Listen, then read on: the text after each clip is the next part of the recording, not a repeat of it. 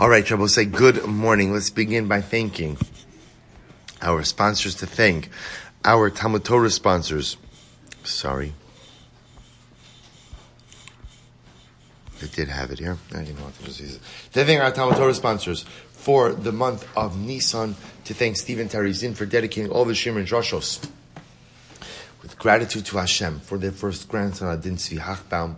Benjamin and Elise Wall for dedicating all the Shiurim and Droshos this month, in thanking those who make the Shiurim accessible beyond the confines of the Beis Medrash, specifically Maishi Abramson and Jeremy Lassen. To thank Shimi and Batsheva Messing for dedicating all the Shiurim and Droshos in honor of the Bas Mitzvah of their daughter Laila. To thank Paul and Kathy Pollack for dedicating the Shiurim and Droshos this month in memory of Paul's parents, Shmuel ben Zechariah, Leah Bas Avram, and his great-grandmother, Cyril Bas Rabdov.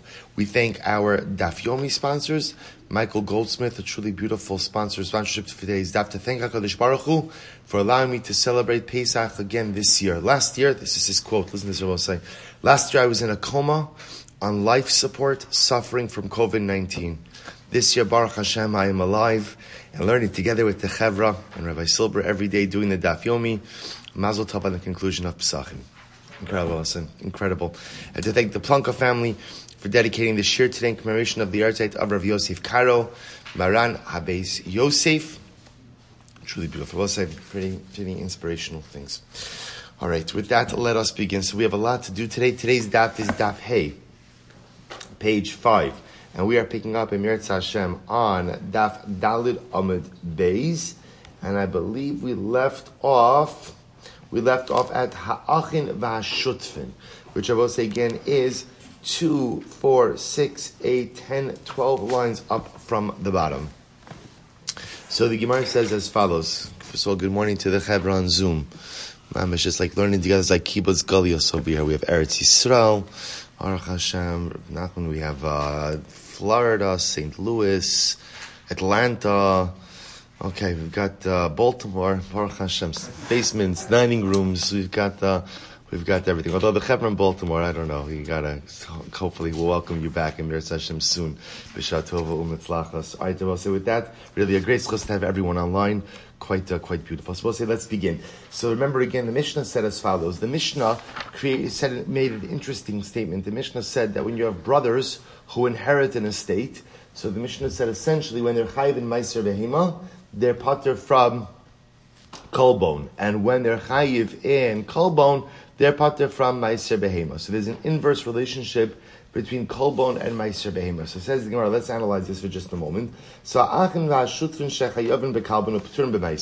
when you have brothers who become partners, who are chayiv in Kolbon, they are pater from Meiser Behema. What's that case? So we'll say, interestingly enough, that case is when they divide up the estate and then ultimately go ahead and re-enter into a partnership. So I want to point out something very interesting. The halacha is, the Tiklin Chadatin points out that jointly owned animals are exempt from Meiser Behema.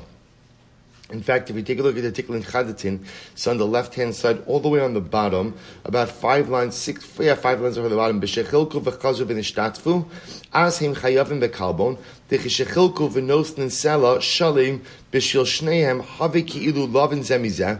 I'll say thank you so much. Thank you, Mamish. All right, it's going to be a good day. Baruch Hashem. Coffee's here. Incredible. Coffee flows like water in this year, by the way. It's it tastes like Thank you. So we'll say, so the Tiklin Chadatin writes, he says, U'p'tur meiser sheni, de'eder shal shutfim pater de kishechelku batlu tfusas habayis. I'm sorry. So we'll say, interestingly, no, I skipped the line. Because the passage says, Kol Peter Sheger Behema Sheria Lecha. We'll say, to make a long story short, so the Tiklin Chadatin explains that by Meiser Behema, the Torah uses the Lashon of Lecha, which is singular. So only an animal owned by an individual is chayiv in Meiser Behema. But a jointly owned animal is patur. So therefore, again, the Gemara says, if you have brothers who divide up an estate, and then they go ahead and they reconstitute a partnership. So when that occurs, halacha lemaisa, they're chayiv in kalbon, right? Because the extra supplemental payments for the half shekel, because even if one pays on behalf of the other, it's considered to be like a loan. But they are pater from meiser behema because any jointly owned animal is pater from meiser behema. Shechayavim meiser behema b'turim and kalbon. What's the case where they're chayiv in meiser behema and pater from kalbon? B'shelo chilku, where they did not divide up the estate. Now, both, it is actually very interesting, where you have brothers inherit a deceased father, and they did not yet divide up the estate. So the halacha is that the undivided estate is considered to be the property of one individual. Which individual? Interestingly enough, the deceased father. So because an undivided estate is considered to be the property of one person, therefore they'll be chayiv in meiser behema. Why they chayiv in meiser behema? Because again, halacha l'maisa is considered to be the animal owned by one person. Masha'in kain, they won't be chayiv in kalbon. Good. So the Gemara says, Amar Rabbi Lezer, v'hein shechilku gedim keneged tiyashim, utiyashim keneged gedim. So we'll say, however, this is only, when do we assume that the estate is divided up? The estate is divided up, and ultimately, again, now there are individual owners when you went ahead and you divided different parts among different brothers. So let's say one brother got the sheep, another brother got the ram. However, aval chilku gedim keneged gedim, utiyashim keneged tiyashim, hu chalkom yishahar yishana. But I will say, if halacha l'maisa, you divide every single part of the estate equally, so every brother gets a share in everything, then that is as if the original estate is intact. But it's an interesting idea, because what we assume is like this. In general, when a father leaves a Yerusha, let's assume for a moment that a father did not designate how much each son or what each son is supposed to receive. Just to keep things even easier, let's just assume for a moment that the oldest is a daughter. So there's no Bechar with Pishnaim, and you have three brothers. So the three brothers are going to go ahead and divide the estate equally. See, interestingly enough, the Gemara says, when they go ahead and, so each brother technically has a chilik, has a portion in every single part of property of the estate. So there are two ways to divide the estate. If you go ahead and you just say, look, we're not going to give each brother a chilik in everything, but instead, you know what, you take the sheep, you take the ram. So we'll make sure that financially everyone gets the same thing, but Allah Chalamai, everyone's going to get a separate piece. So the Gemara sees that much more as a case of brothers who divide up an estate, each have their own share, and if they choose to go ahead and get back together, that is a brand new partnership that's been formed. Masha'in kain, when brothers each receive a chilik of every single type of property in the estate, so halacha l'maisa, the Gemara views that as if the original estate is intact. An interesting chilik. I'm Rabbi Yochanan. Afilu chelku gedim keneged gedim, utiyashim keneged tiyashim. Rabbi Yochanan says no. Even if halacha l'maisa, you divide each part of the estate amongst each of the brothers, kilaku chosein, they are considered to be as purchasers from one another. Upeturin min ha-meiser, and ultimately, again, they are exempt from meiser. Kiahu de taninan kaman meiser behema. As we discussed, halakuach. If you go ahead and you purchase an untithed animal, or one was given to matana, pater mi meiser behema. Ultimately, it is exempt from meiser behema. Good. Reb Chia, Amar Rabbi Yirmiyah, boy, Amar Rabbi Yirmiyah, boy, velama less non amrinan pamishen chayim bazeh bazeh. So the Gemara now gave two examples. There are some times where brothers who divide up an estate will be chayiv in meiser behema, pater from kalbon. Sometimes they'll be chayiv in kalbon, pater from meiser behema. But you left out a case, says the Gemara. Why don't you say that there are times where you'll be chayiv in both kalbon and meiser behema, top of hay, or pamishen p'tur mizeh mizeh.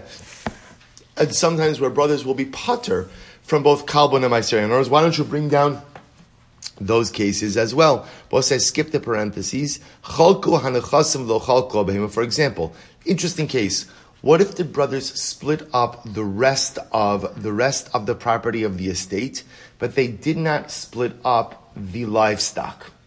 All right, so we'll say, so we split up everything else, but not the livestock. So what's the halacha? Chayav and bazeh. So we'll say in that case, because remember, we'll say, what happens when you don't split up livestock? What's the status of the livestock? Technically, who owns the livestock? Right? The estate, we'll call it, right? The dead father. Right? The estate owns it. Oh, so if the estate owns it, then is it chayiv in meiser behema? Right? The answer is yes. Why? because it only has one owner. So we'll say you could have but if they divided up the rest of the assets, then kind of every brother is his own entity, and therefore when they give machzas shekel, they have to pay a kalbon on every machzas shekel. See, interestingly enough, you could have a case of being chayiv in both meiser behema as well as kalbon. A case where they divided up the call it the property, but not the livestock. Similarly, however, for example, if they divided up the livestock but did not divide up the rest of the property, they would be potter from both kalbon and meiser sheni. And meiser, I'm sorry, because also remember again, if they divided up the animals, then ultimately again that is animals owned in partnership, and therefore halacha l'maisa, not chayv meiser behema, but if they did not go ahead and not chayv meiser behema, and also potter from kalbon. So we'll say, why do we add those cases as well? Amra mana hada da'at amra b'shelo haysa behema rov, avalim haysa behema rov hein ikr nechasim. So Shamana says that works fine as long as animals were not the majority of the estate. But if the majority of the estate was made up of livestock, then ultimately again they become the ikr nechasim. Good, and therefore we'll say, for example, that would mean is if the animals were the majority of the estate and the animals were not divided up, that would be equivalent to having the estate not divided up and therefore only owned by one person, the deceased father. Rab Avin Rab Simi boy mipnei sha'asisan ka'adam echad eitzel meiser behema at potro min hakalbon. So the Gemara says, because ultimately by meiser behema you've made them as one person, does that go ahead and exempt them from kalbon? Amrlei Lo shanyahi. Is this not different than the following case? Shu no sin sela echad shlema. Both say, why would this be any different case, right? From one who gives an entire seller from an undivided estate, in which case there would be a chiyuv of kalbon. Me'ata filu chilku v'chazu v'nishtatzu chayavim b'meiser behema p'tur min hakalbon. If that's the case, based on this, you would say that even if they divide up the estate and then subsequently reconstitute a partnership, you should be chayiv in meiser behema and patur from kalbon. Vitaninon, and yet we learned chayavim b'kalbon p'tur min meiser behema, that ultimately again one is chayiv in kalbon and patur from meiser behema. Good. So we'll say, so bottom line, what comes out from this is as follows: that the Mishnah points out for us that there is an inverse relationship between kalbon and meiser behema. So remember again, for the part about meiser behema to remember is, by meiser behema, halacha l'maisa, when the animals are owned by partners, the animals are exempt from meiser behema. When the animals are owned by one person, chayiv meiser behema. Interestingly enough, that one person doesn't actually even have to be a person, but that person could be what? An estate. An estate has the status of the individual, which is very useful. And I just want to point out, because Rabbi Yaakov Rappaport could speak about this more, right? But again, estates, at least in halacha, have two different identities, right? They have an identity ultimately, again, as an entity onto their own, like an estate, and there's a, we'll call this like a cheftza. An estate is a din in the gaver and a din in the cheftza. A little bit of a briska chakira over here. In other words, there's a cheftza of an estate, an entity called an estate, right? But sometimes the estate ultimately, again, has the status of the individual, the father. Very interesting idea. So you see over here that the gabi meiser behema, if there is an undivided estate, those animals essentially are considered to be the property of the father, the deceased father, and therefore chayiv in meiser behema. But the moment that we begin to divide things up and then reconstitute a partnership, halach l'maisa, that's jointly owned. Good. And by kalbon, again, we begin to see the same thing over and over. By kalbon, the halacha is going to be whenever one person gives the kalbon ultimately on behalf of someone else. So halach l'maisa, they are going to go ahead and be chayiv, or when someone gives the machzah shekel on behalf of someone else, they're going to be chayiv to go ahead and halacha l'maisa give the kalbon. If it's a gift, then halacha l'maisa, again, one would not be chayiv for the kalbon. Good. So it says the Gemara as follows. The Gemara says, Rabbi Ba b'shem Rabbi Abba bar Rav Huna, shnei achim sheyarshu es avien, so we'll say, so the Gemara says over here, there's no difference between two sons or two brothers who inherited their father, two sons-in-law who go ahead and inherit their father-in-law. That ultimately, again, they are like strangers who entered into a partnership, and the original estate is not put back together. So the Gemara says, so ultimately, again, so we'll say, switching gears for just a moment, where does the kalbon switch to? Where does the kalbon go to? So we'll say this whole time we're speaking about collecting the additional kalbon. Where does it go to? What do they do with the kalbon? So the Gemara says, Rabbi Meir Omer l'shkalim. Both is actually very interesting because this whole time what we were discussing, right? The Mishnah introduced us to the concept of kalbon, which teaches us that Allah l'maisa, when you give your machzis shekel, you have to pay that little additional amount. And the point of that additional amount was what? Was to go ahead and, well, at least it appeared, in order to ensure that you're giving a full machzis shekel. So the shaila then becomes, what did they do with the kalbon? Because we'll say, I want to point this out very interesting. We didn't get to this yet. But what you're going to see is that when it came to the machzis shekel, so not any coin could be used for machzis shekel. The collection was a very specific one, as we're going to get into. So what was the kalbon used for? So we'll say, so watch this. It says the Gemara, Leigan hayu kalbonos. What did the kalbon, what was it used for? So the Gemara says, Rabbi Meir Omer l'shkalim.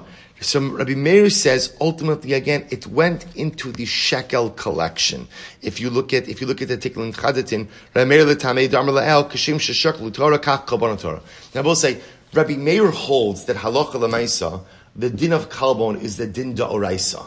He holds that the din of kalbon is mamish a part of the din of machzis hashekel. So therefore, kalbon went into the same pot as machzis hashekel. Okay, that's Rabbi Meir. Rabbi Eliezer Omer Nedava. Rabbi Eliezer said it went into the Karban Nedava fund. Rabbi Shimon Shazuri, although we'll see again exactly what Nedava means as well. Rabbi Shimon Shazuri Omer Rikua. Rikua Zav Vitzipu Lebeis Kodesh HaKadoshim. Rabbi Shimon Shazuri said about that it went for repairs. Literally again, Rikua Zav means plates of gold and coverings for the Kodesh HaKadosh, for the Holy of Holies. So it was used for repairs, for gold, for the Beis HaMikdash. Ben Azai Omer, Shulchanan Hayu Noten Osim Schar. But since Ben Azai said that the kalbon was the wage of the money changers, right? There was, remember again, the money changers were in high demand, as you saw in the previous Mishnah, because people had to convert whatever their normative coinage was into a machzis shekel. So the money changers have to get paid for their time. So the fee that they got was the kalbon. Interesting enough, so you paid for a machzis shekel plus a kalbon. That kalbon was kept by the money changers.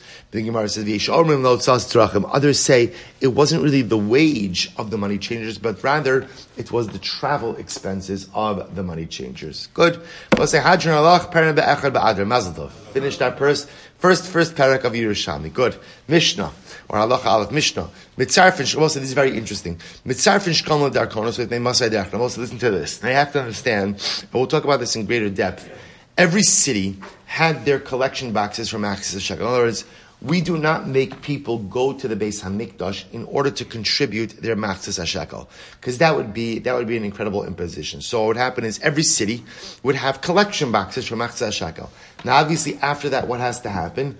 The machzis shekel has to be transported to Yerushalayim. So we'll say that's a lot of coins. So what would they do?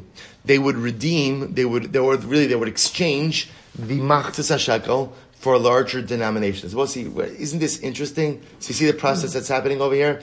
I'm going to the money changer, exchanging my coin for a machzis shekel, donating my machzis shekel, and then after the collection is done, they are reconverting the machzis shekel into larger coins. Which both say, it tells you something. So why all the work? Let's see. So you see from here, by the way, that it's so important for the individual to give his machzis shekel.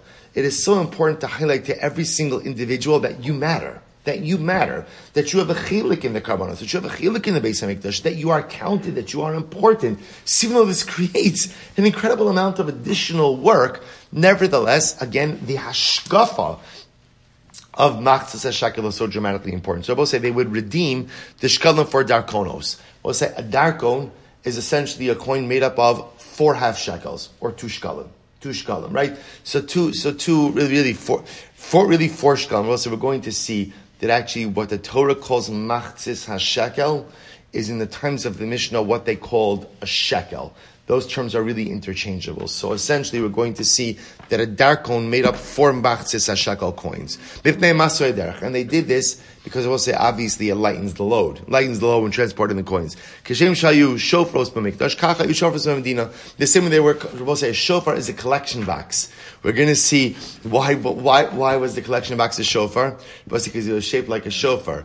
It was narrow at the top and wide at the bottom, right? Like an upside down shofar. For what purpose? So you could put coins in, but you can't get anything out. That was the goal. So they're just same way that there were shofros in the mikdash, there were shofros in the cities. B'nei Yir sheshocha shekli. And both say, listen to this interesting case. What happens if you sent your shekel? So both say, so now remember, you live in Tel Aviv and you deposited your machzis shekel in the shofar. So now again they're taking the coins. Both say, now watch this. The ganvo o sha'avdu. Let's say then what happens? Your shkalim are stolen or lost on the way. So the shkalim are being taken from Tel Aviv to Yerushalayim, and now on the way, they're stolen or lost. So now what's the shayla? What's my liability now for machzis hashekel? So the Gemara says as follows. Im nisra mahatruma, so it says we're going to see if halacha l'maisa, they already withdrew the money in the Beis HaMikdash. Shabbos says we're going to see as follows. According to this approach, and this is really quite dramatic, when they would withdraw the money, right, they would withdraw the shkalim in the Beis HaMikdash to use for communal karbanos, they would withdraw the money with the intention on behalf of any money that was collected and any money which will be collected. So now what the Mishnah says is as follows. If at the time that the money was lost, nisra mahatruma, the collection was already done in the mikdash. When I say collection, I wouldn't say collection. I should say withdrawal. If the withdrawal was already done in the mikdash at the time the money was lost, then yishbain legizbarin. Then Abba said the people transporting the money take an oath to the gizbar, to the temple treasurers, that they did not misappropriate. Vim lav. But if not, in other words, if the temple withdrawal was not yet withdrawn, then nishba'in l'bnei ha'ir. Then ultimately, again, the transporters take a shvuah to the residents of the city that they do not misappropriate, and in that case, ubnei ha'ir shoklin tachtein. Then Abba say the bnei ha'ir would have to donate another machzis hashekel. So Abba say, so bottom line, what it comes down to is as follows: everything depends on timing, like most things in life, right? Which is, if the machzis hashekel was lost prior to the withdrawal in the mikdash, then ultimately they would have to go ahead and contribute another machzis hashekel. If the loss occurred after the withdrawal, then it appears that halacha l'maisa they would not have to go ahead and contribute again. Again, we'll see exactly how this works. So the Gemara says, what happens if they go ahead and they find? What happens if they go ahead and they find if you take a look, okay, fine. Good, so much good. So what happens if they go ahead and they find? What happens if they go ahead and they find the lost or stolen shkalim? So what's the halacha? So the Gemara says, Elu ve'elu shkalim ve'in ol mehen l'shana haba. Both coins, the first coins and the second coins, both have the status of machzis hashekel. But I will say, interestingly enough, so you'll say, okay, no problem. Let's just credit one machzis hashekel for next year's collection. Doesn't work that way.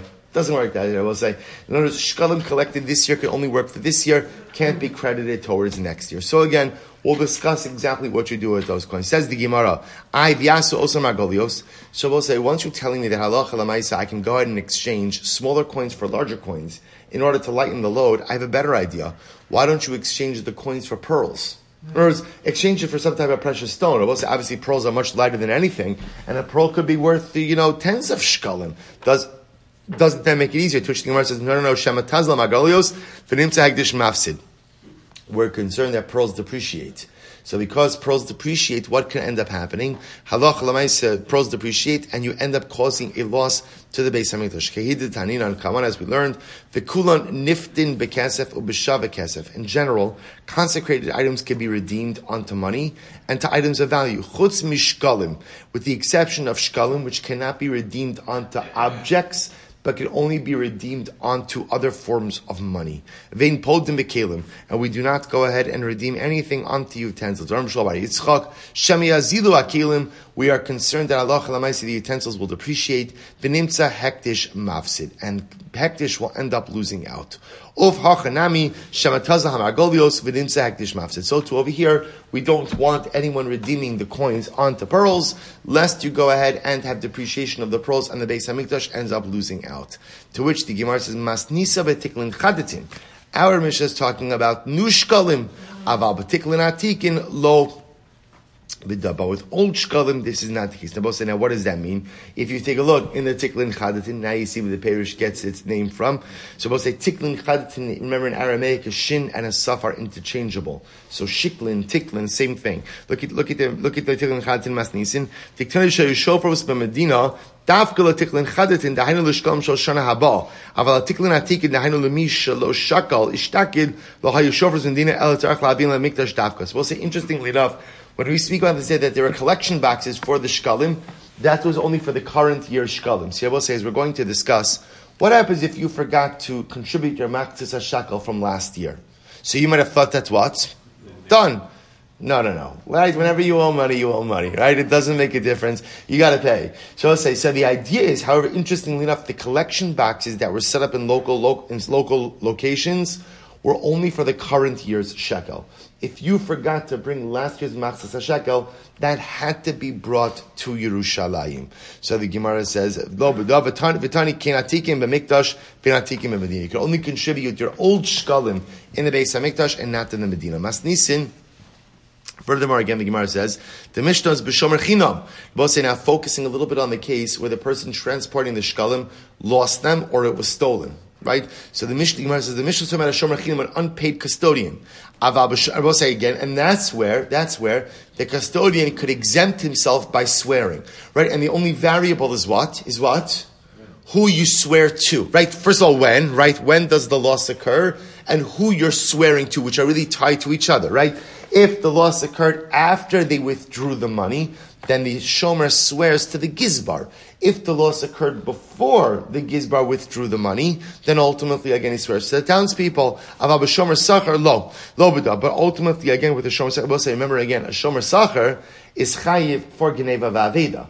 Right? A paid custodian is on the hook, is personally liable, even if property is stolen or lost. So this idea of the shomer exempting himself through a shvuah is only a din by shomer chinam, not a din by shomer sachar. Amrabi Abba va'afilu tem b'shomer sachar. Now you can even come up with the case of shomer sachar when nignevu b'listim mezuyin avdu b'misha tavas vinos avayam. Rabbi say, because remember again, a shomer sachar is pater when? For own sin, for extenuating circumstances, right? So, for example, armed robbers would be an example of extenuating circumstances. Boat sinking would be an example of extenuating circumstances. So, you could have a case of even a shomer sachar, even a paid custodian, exempting himself from liability with a shvuah. Amrav Yusti bar Simin asa kimandamer tarmin ala gavui va'ala asa legalu. So, both say this Mishnah reflects the idea. This is really incredible that when the Beis Hamikdash, when they withdraw the monies in the Beis Hamikdash, they withdraw it based on the money that has been collected and the money which will be collected. Which means that if your money is in transit, it is as if it is already in the coffers of the Beis Hamikdash being withdrawn. Pretty incredible. So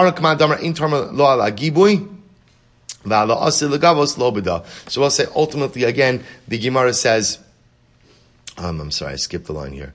Baram kiman damar ein tarmin lo ala giboy v'lo ala asid lo b'da. So we'll say, and it appears from here, based on this Mishnah, that halacha l'maisa, again, it would not reflect the opinion who holds that we do not collect based on that which is collected or will be collected. If you look at Tiklin Chadatin, he says over here, lo b'da, dilididei, afilo nitra mahatruma kodem shenevda, Kevan de intermin alagavoy lav nichnesu amos halal rishus hagizbar. So we'll say all the Gemara is just pointing at saying the other side. Our Mishnah reflects the view that when they withdraw the funds from the coffers of the Beis Hamikdash, they're withdrawing it based on money collected and money which will be collected. Why? Because according to the other opinion, who holds then no, they only withdraw in the Beis Hamikdash for money that's what? That's been collected. According to that approach, when the money has been lost in transit, the shomer will always take his oath to the townspeople. Okay, just an interesting distinction. The Gemara says as follows: Bnei ha'ir sheshiklu ha'shikleim. Amr Belazar, Reb Shimon he. Reb Shimon Omer. Reb Shimon says, Kachim shu chai b'achriyus and kinechasavhein. But Reb Shimon holds that halacha l'maisa. If you take a look at the last line of the Tikkun Chadatin, the Reb Shimoni, Hadisam Masis Nashomim Nishban, the Reb Shimoni Dim Lokin Hakamal and Eishal Kadesh. So we'll say, generally we have a concept that you don't take a shvuah over consecrated property, regarding consecrated property. Reb Shimon, however, is of the opinion that halacha l'maisa, when you have a consecrated item for which you have personal responsibility, if something happens to it, you will take a shvuah. So our Mishnah clearly reflects the view of Reb Shimon, because remember, in this case where the shkalim have been lost, the shomer is taking a shvuah. The Gemara says, Reb Shimon Rabbi Yochanan Divrei Akoli Mishum Shvuas Takana. Rabbi Yochanan says the truth is everyone agrees with this principle in the Mishnah. What's the principle? If you are transporting shkalim and you lose them, you have to take a shvuah. You have to take a shvuah. Everybody agrees that you have to take the shvuah. Why are both saying? Because this shvuah is a takana derabanan. Takana derabanan. Why is it a bidding? Last Tikkun Chadatin on the page. Kadesh lo yizalzelu hashomrim b'shmiras hekdesh aval mid'oraisa einachinami. Turn the page. The Peturin ela takanta derabanan. Both say this is incredibly important. Rabbi Yochanan says. I'm sorry. Back to Amalal for just a moment. Rabbi Yochanan says that halacha l'maisa, this shvuah is a takana derabanan. See, both say mid'oraisa. We do not administer shvuas on consecrated items. That's midarai, so we'll discuss where that concept comes from. However, the rabbis legislated that halacha l'maisa, if you're in charge of transporting maksas shekel, half shekel coins, and something happens, in order to exempt yourself from personal liability, you must take a shvuah. Now, I will say, the logic behind that is because we don't want people being derelict in their responsibility. In general, people are not as careful with stuff that is not their own. That's just the general klal. And they're even less careful with things that belong to the general public. So Chazal were concerned that if there's no level of liability for the person transporting the half shekel coins from the provinces to the Beis HaMikdash, then how is he going to be? Then what's the insurance policy that he's going to be careful? So therefore, Chazal instituted a shvuah. If something happens to the half shekel coins on your watch, you're chayiv b'shvuah. The Gemara says, "That's Rabbi Yochanan Nechan Nishbam legizbarim imlad nishalim ne'air ubnei ershoklin achrei and tachtei." And so I was like, according to Rabbi Yochanan, this makes sense. That's why again the Mishnah says the only variable will be who you're taking your shvuah to. Is the shvuah made to the gizbar? Is the shvuah made to the townspeople? However, the Gemara says, "Tatei mishum shvuas takan amid beis." The Rabbi Lezer, Nishpan lebnei yer hadahi, the Rabbi Shimon Nishpan legizbarim, gizbarim maya vidatayu. So both say, so ultimately again, according to Rabbi Lezer, however, I understand why the shomer would have to go ahead and take a shvuah to the townspeople. That I understand, because again, he's chayiv in the achrais of the matzah shekel. But why would he ever have to take a shvuah to the gizbar? To which the Gemara says, oh, I'll tell you. The Gemara says it means nishpan lebnei yer b'maimad gizbarin. It means that halacha l'maisa, according to Rabbi Lezer, that the shomer will take a shvuah to the townspeople in the presence of the gizbar. Ki heichedol lachshadinu inami delo nishvuluhu poshim. So ultimately, again, because Rabbi said this way, the shomer kind of has to clear his name. Because if something it's not good. If something happens to Matzah Shekel, right? If you're driving the Brinks truck of the Matzah Shekel from the provinces to Yerushalayim, and something happens to your Matzah Shekel, that's not good. So according to Rabbi Lezer, the shvuah is actually taken meaning he takes it. The shvuah is taken. It's the wrong word. The shvuah is taken, towards, right? He owes a shvuah to the townspeople. But ultimately, again, the shvuah is taken not only towards the townspeople, but in the presence of the gizbar, really in an effort to totally clear his name. Because we'll say ultimately, again, that this is actually very interesting. What happens if the townspeople say, you know what, right, we'll call Reuven was the transporter. They say, we trust Reuven. Reuven's a good guy. It's okay. He doesn't have to take a shvuah. We're happy to contribute again. Let him off without the shvuah. The Gemara says, doesn't work. Reuven must take a shvuah. Why must Reuven take a shvuah? Ultimately, again, because ein hekdesh yotzei below shvuah. We'll say fascinating halacha. So the Gemara says over here, this is even though this is between Reuven and the townspeople, halacha l'maisa, there is a rabbinic enactment that in order to go ahead and close out this process, the shomer must take a shvuah. And even if the townspeople want to release him from that liability, the halacha does not release him from liability. Pretty incredible. Hifrish shikla va'avad. So we'll say interesting halacha. So what happens if a person? There's a lot of really good pieces in the Rambam over here also, but just because of time, I don't think we're going to get to do it. Yeah, okay. You know what? You'll remind me. I owe it to you. All right, we'll get to it. Hopefully, maybe in a little bit. So Gemara says as follows. What about Hifrish Shikla va'avad? Interesting case. What happens if you went out and you separated out your machzah shekel and you lost it? You lost it. Rabbi Yochanan says, you are chayiv for that machzah shekel until it reaches the hands of the gizbar. Right? Until it reaches the hands of the temple treasurer. Rabbi Shimon Lakish Omer, Hekdish b'rishus gava b'chol makom shu. Well, this is very interesting. Rabbi Shimon Lakish says, once you separate it, it is in the presence of the Beis HaMikdash wherever it is. Wherever it is. So the Gemara says, Masnisa pliga Reb Shimon Lakish. The Mishnah argues Reb Shimon Lakish. Nishpa'in libnei ha'ir, u'bnei ha'ir shuklin tachteyan, lo od u'mishum shvuas takanas. Well, say, interestingly enough, the Gemara says, but the Mishnah seems to argue Reb Shimon Lakish. Because remember, what does Reish Lakish say? Reish Lakish holds that halacha l'maisa, once you separate out the machzah shekel, that is considered to be the property of the Beis HaMikdash. And what that sounds like is, even if you lose it, you're not chayiv. Right? Because really what it is it's a loss for the Beis HaMikdash. It's a loss for the Mikdash. To which the Gemara says, well, maybe not. When the Gemara says, masnisa pligi Reb Shimon Lakish, nishpon libnei ha'ir, u'bnei ha'ir sholim tachteyan. Because the Mishnah makes it sound like that if the machzah shekel is lost, what's the halacha? You have to go and separate out the machzah shekel. Lo odi mishum mishuas takana. So I'll say ultimately again, it could very well be that the obligation to give another machzah shekel is kind of part and parcel of this obligation of shavua. That it could be that midda oraisa, once you separate out your machzah shekel, you're done. You're done. And if it gets lost, that's a loss to the Beis HaMikdash, not a loss to you. But halacha l'maisa, it's possible that because of the shuvuas takana, ultimately we go ahead and we make him separate it out again. So we'll say, it is interesting. I will share with you over here. So this is Perek Gimel halachas ches and tes. So interestingly enough, okay, you know what? Let's finish first. Let's finish. There's so much good halacha with this. Okay, focused. So the Gemara says as follows: Tani harishon nofel metiklin charatim, hashneim nofel metiklin atikin. So remember again, the Mishnah said. So what happens if halacha lamaisa you end up going ahead and contributing? So remember, let's say they find the first shkalim. They end up finding the first shkalim. So what's the halacha? So the first shkalim ultimately will become tiklin charatim. And the second ones will become tiklin atikin. So now the Gemara is explaining this a little bit. The first set, right? Because remember, the lashon of the Mishnah was elu v'elu shkalin vein olin hein l'shana haba. So the Mishnah said if they end up finding the lost shkalim, everything has the din of machzas hashekel. Everything has the din of machzas hashekel. But ultimately, again, you can't credit anything to next year's collection.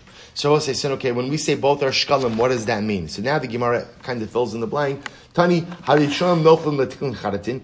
The first ones become the new shkalim, which sounds like this year's shkalim. V'ashniyim noflim l'tiklin atikin. And the second ones fall into a collection pot known as old shkalim, tiklin atikin. Eloheinu rishonim ein l'shana. So I'll say, so we'll discuss, by the way. So new shkalim, I understand what they're used for. Old shkalim we'll have to discuss. We'll say, what's the problem? Which one is the first? Which ones are the first ones? Which ones are the second ones? Right? Once you hear what the Gemara just said, the first ones are the new shkalim, and the second ones are the old shkalim. Thank you. Which ones are the first? Which ones are the second? Rabbi Pinchas Bereb Chia, Rabbi Abba Mari, Chad Amar, Elu Shesholchu B'nei Ha'ir Tchila. So we'll say, so one opinion says, the first ones are the first ones they sent. Those are the first ones. Charna said, Elu Shegil Yadin Gizbar Tchila. And Charna said, no, the first ones, ultimately again, are the first ones which reach the Gizbar. So we'll say, Machlokes, ultimately again, a Machlokes in which is first and which is second. Is it the first ones which were donated, or is the first, ultimately, again, the first ones which reached the hands of the Gizbar? So that's Machlokes. The Rambam happens to paskin in Halacha Tesvav over here, and this is in where? In Perek Gimel, Hilchos Shkalim. So the Rambam paskins First of all, I'll just say, we'll say, all right, fine, you twist the arms. Listen to this. So the Rambam says, Misha, this is Parakim Halacha Ches, Misha avad shiklo chai bachri yusach shem shon legizbar. Both say the way we pass in Halacha Lamaisa is you have personal responsibility for your machzas hashekel until it reaches the hands of the Beis Hamikdash, until it reaches the hands of the Gizbar. Bnei Ha'ir, both is very important. So you separate a machzas hashekel, something happens to it, you're personally responsible until it gets to the hands of the Beis Hamikdash. What happens if you sent it with a shaliach? So then the Rambam goes through that whole case. So we'll say, if you sent your machzas hashekel with a shaliach, and then something happened to the machzas hashekel, then I will say, interestingly enough, it depends on who you sent it with. Is it a shomer chinam? Is it a shomer sachar? Right? Is it ultimately, again, an unpaid custodian, a paid custodian? Say either way, the shomer has to take a shvua about what it is that occurred. What happens then if halacha l'maaseh they find the first shkalim? And I will say, by the way, essentially what happens in all cases where the machzas hashekel is lost, what's the halacha, Rabbi Osai? What's the halacha? You have to replace it. Because remember again, this is why the Rambam adds these halachas in this sequence. The first halacha is that the machzas hashekel is not considered to be collected until it reaches the hands of the gizbar. Which means until it reaches the hands of the Beis Hamikdash, you're responsible for it. Which means even if you give it to a shaliach, ultimately again, the halacha is if that shaliach loses it, you're still responsible. Now again, the shliach may be responsible depending on the type of his shlichus. But halacha l'maisa, assuming that the shliach is exempt, he took a shavua, he's exempt, I have to pay the second shekel again. So what happens if we find the first shkalim? Nimtzu hashkalim rishonim, achar shnishba shliach, elu v'elu shkalim heim, vein olin lan l'shana acheres. So we'll say ultimately again, both. So it turns out that year I'll end up donating 2.5 shekels. Harishonim yiplu shiklei hashana, v'achronim yiplu shiklei shana shavra. So as we're going to see, the first ones become tiklin chadetin this year shkalim.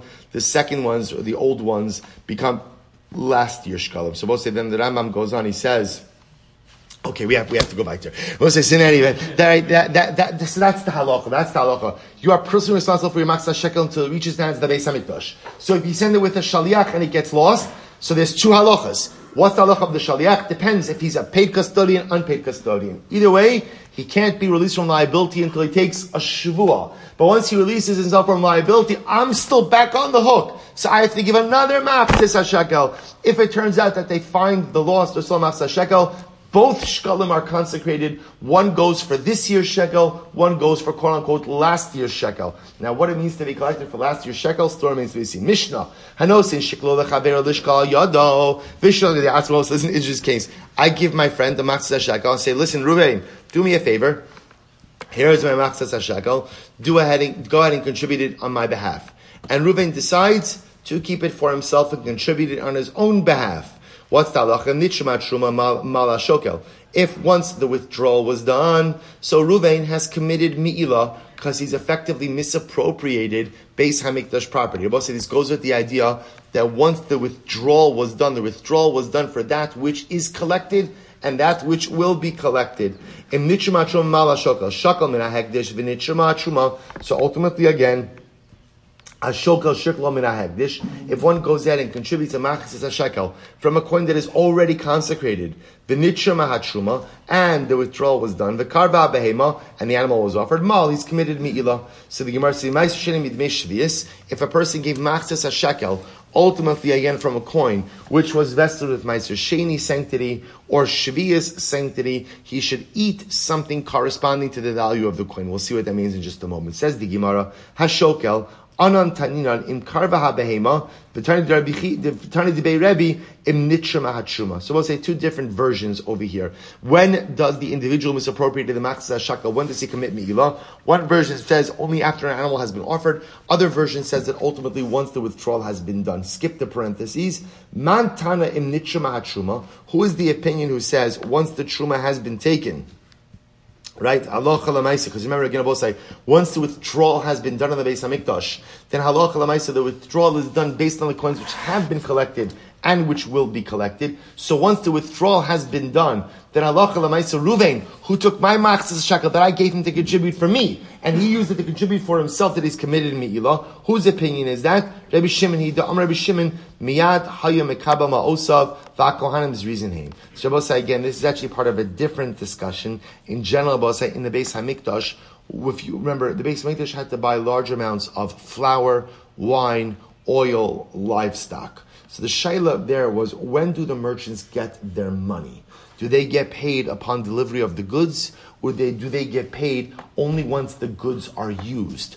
Now, I will say, why would you pay them only once the goods are used? There's a very good reason, which is what? Spoilage. Right? There's a concern about spoilage, because remember again, if the Beis HaMikdash pays for something and they can't end up using it, that's really going to be a bit problematic. So Rabbi Shimon is of the opinion that halacha l'maisa, you pay the vendors immediately. Pay them right upon receipt. Why? Because Kohanim's reason hain, because ultimately again the Kohanim are zoris, they are alacritus, right? They do their avodah very quickly, and therefore halacha l'maisa is no concern regarding spoilage. The kasha, the Gemara says, but this poses a question against the first case. The Mishnah, if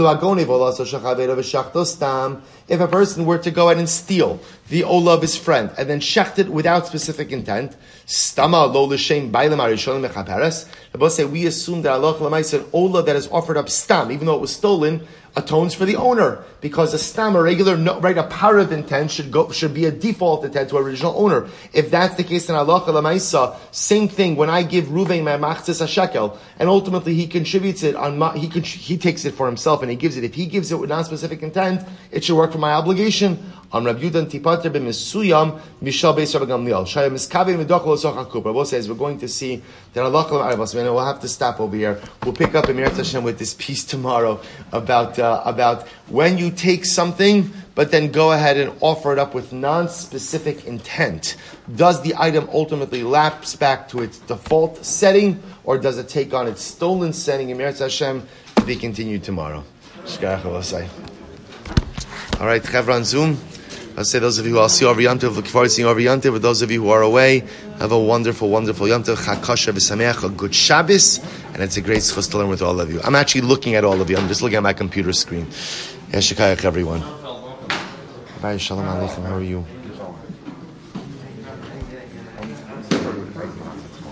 Give me 1 second.